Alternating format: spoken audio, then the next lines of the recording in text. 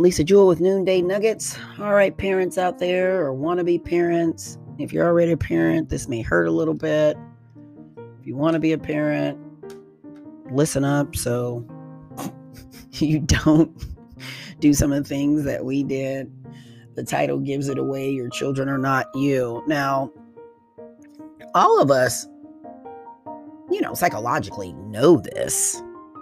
If I'm having a conversation, obviously our children are not us, but are you raising them to be you?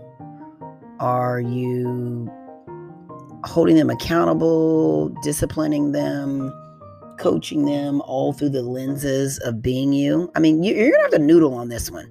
We know they're their own individual, but is that how you are raising them? Is that how you are guiding their life so that they follow the same path that you followed? Especially if you are successful, or you've been successful, or you've had minimal, I'll just call them distractions, or you made seemingly all the right choices and life worked out for you. I'm talking about that group too, because my group that has been a screw up was a screw up even when they had kids. Okay, we know we don't want them to be us, but it doesn't matter what end of the spectrum. God sent them here as their own spirit, as their own individual, to accomplish their own purpose, which probably 100% is not going to be your purpose, and certainly their life and their footprint in life is not to be yours. Just like we all have a different DNA, we can be related. Well, we're related, first of all, just because we're the human race. However, even as individuals, as a parent, it's so important. Now, for those of you that aren't parents, listen to me. Listen to anybody that is a parent. Number one, please get all of your healing and freedom. Get your stuff together. Clean up. Oh my goodness. Just get your stuff. That's all I can say. Get your stuff together. What does that mean? That literally means get freedom, get healed from your past wounds. Because if you don't, you parent out of that. You have a marriage out of that. Yes, let me clarify.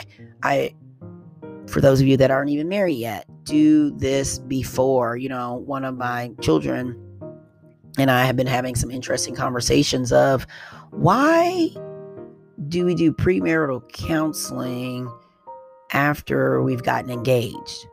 Because at the end of the day, very few people, even what comes up possibly in there, very few people are going to back out. I mean, you already got the ring on your finger, you've already celebrated, blah, blah, blah, blah, blah.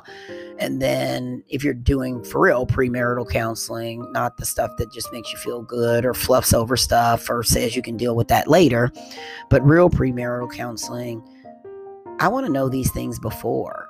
And it would help if each individual, first of all, goes on their own journey of healing. And then we come together because we are different individuals, and then we talk about things to see where we're out of alignment to go, oh, okay. And we work on those things. And then we move into engagement and so forth. So even though this podcast was not about that, it's still about that, because before you have children, prayerfully, you will do these things, and it will minimize some of the things that, you will face as being a parent.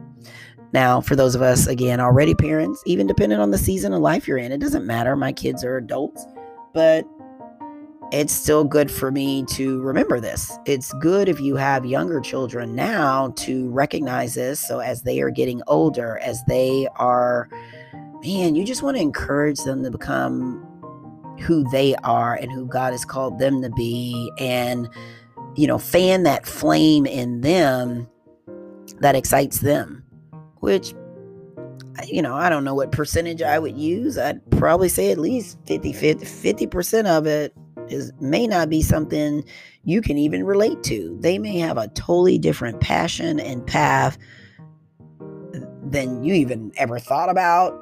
Or again, it's not your gifts. One of my children loves to look at antiques. Let's just say that is nowhere on my list at all.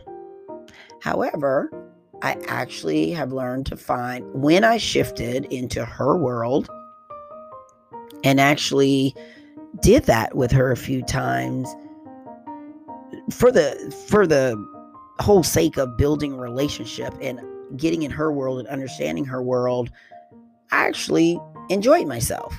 Now, it's still not something on my list that I'd want to do on my own, but that's okay. I learned to look at some things through her lenses. And that's what I'm talking about. When your children are not you, you're going to be greatly frustrated, as are they. When you're like butting heads, if y'all are in that season, any of you listening, or you know someone that is, share this podcast. As the adult, step back, press pause, and really do a true self-dive into yourself of, am I making this about me? Am I trying to force my child? Well, Lisa, they're lost in the wilderness and they just seem like they're circling and they have no clue, and the decisions they make are going to have some, long-lasting impact on their life. And what I want you to pick up from that phrase is your life, meaning their life. You're right. It might. But I got news for you. It's their life. And certainly when they move into adulthood, our role changes. That, yes, number one, this is just my 2 cents.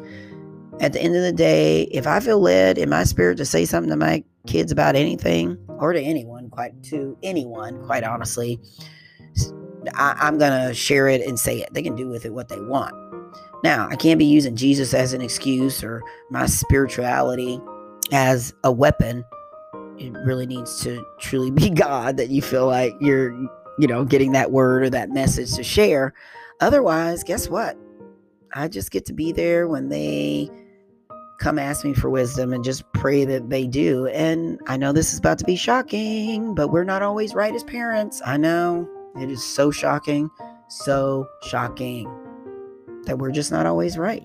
We can learn from our children. So if you're able to pause, noodle, and do an honest assessment of, am I trying to make them me? Am I trying to make them go down the path that I went down? Am I trying to force them to be something that they're not, and they're miserable and they're frustrated and they're not happy and they're dealing with depression? Yeah. Well, we have the power to assist them. Remember, we talked about yesterday, tearing up or building down. Tearing down. Well, building down too. Your children are not you. Don't try to make them into mini yous. Just pay attention to what they love, what gives them life, what encourages them, and feed that, fan that flame, build that up. Even if you don't know about it, learn about it. All right, I think you get the point. Good luck on noodling and praying about this one. Talk to you later.